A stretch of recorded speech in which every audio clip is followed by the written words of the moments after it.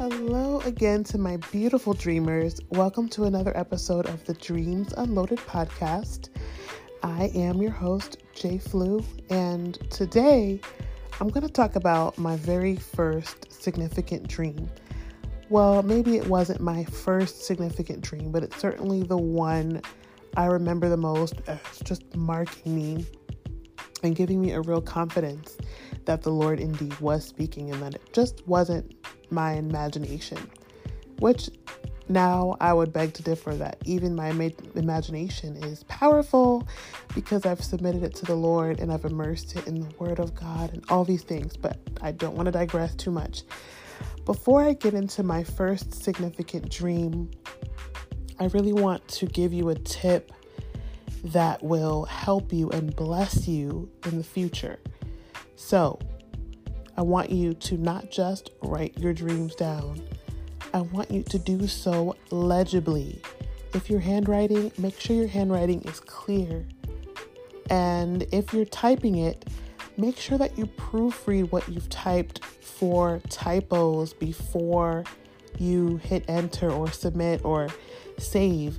Because in 3 years, when the fulfillment of that dream is fully manifesting and you're trying to check off the details that you saw and just process it and all of those things, you're going to be depending on the accuracy of what you've written.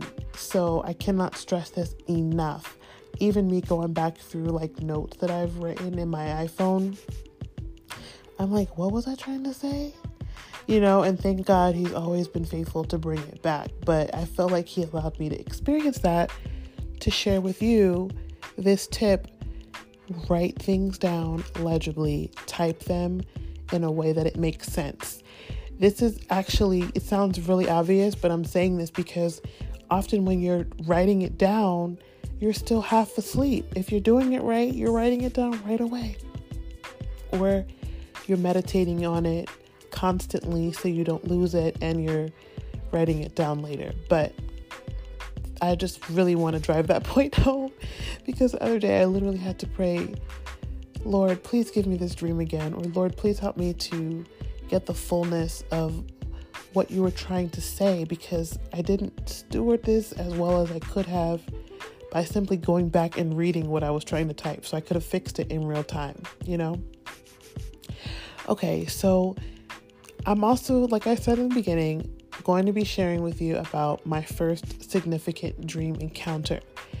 And my first significant dream encounter was actually fairly insignificant in itself. Like the dream itself could have been like a burning bush experience where I had to choose to look at it for long enough to notice it. I had to turn to notice that something significant was happening, because the dream itself, it just looked like an ordinary predicament, right?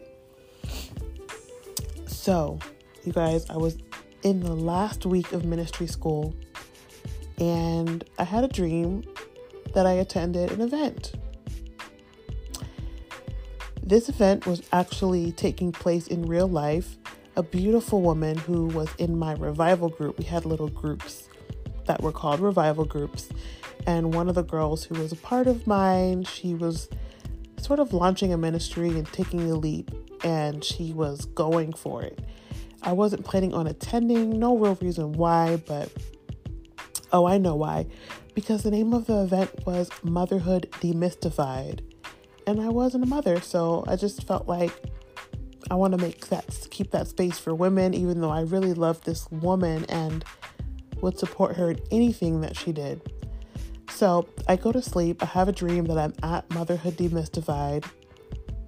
And at the event, the woman who was organizing it hands me a book.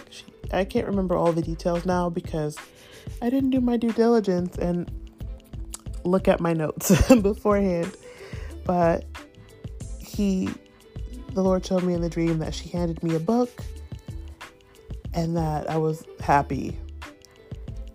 And I'm like, okay, nothing particularly exciting about that dream. Now you see why I call it insignificant, except that I remember when I wake up that next morning that event is happening that very day.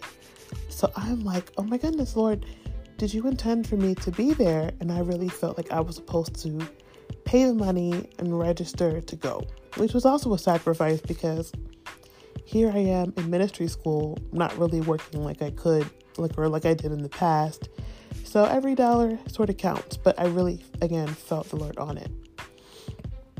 I get to the event and the organizer picks me out of a crowd to give me a book. And it was the exact scene that I saw in my dream the night before. And I had this moment like, oh my gosh, like God is really speaking to me. This dream realm is legit. Like it's a thing. So this insignificant dream was significant because it affirmed my ability to hear the Lord in my dream. It solidified the legitimacy of God speaking in dreams for me personally. And no one can ever take that away from me because what I saw the night before was a thing. I wasn't thinking about this event. I didn't even remember when the date was.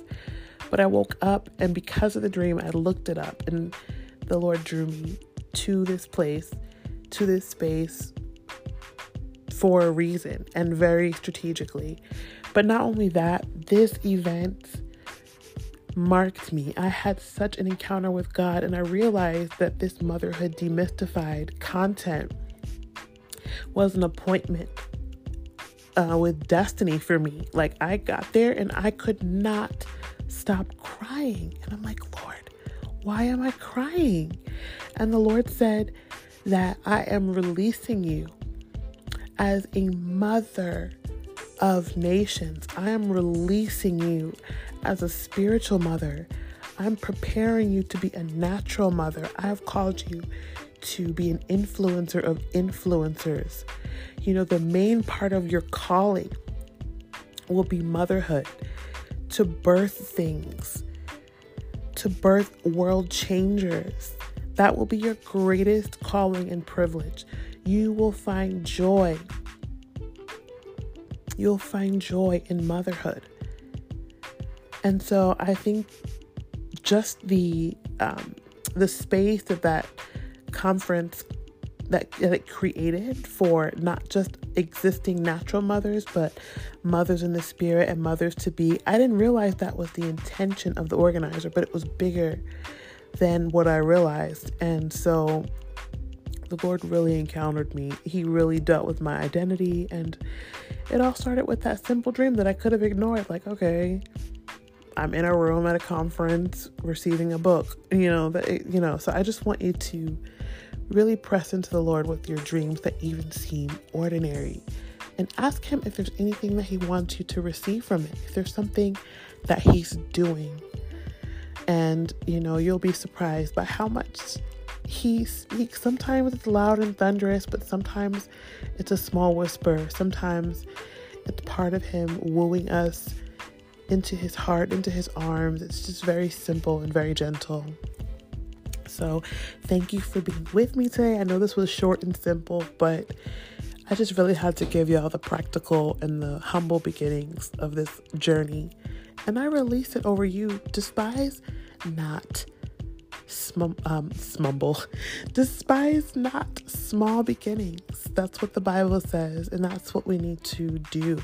So I bless you. May you be ruler over much as you start as faithful with the little. I love you all so, so much, and I'm glad we're connected. Until next time, bye.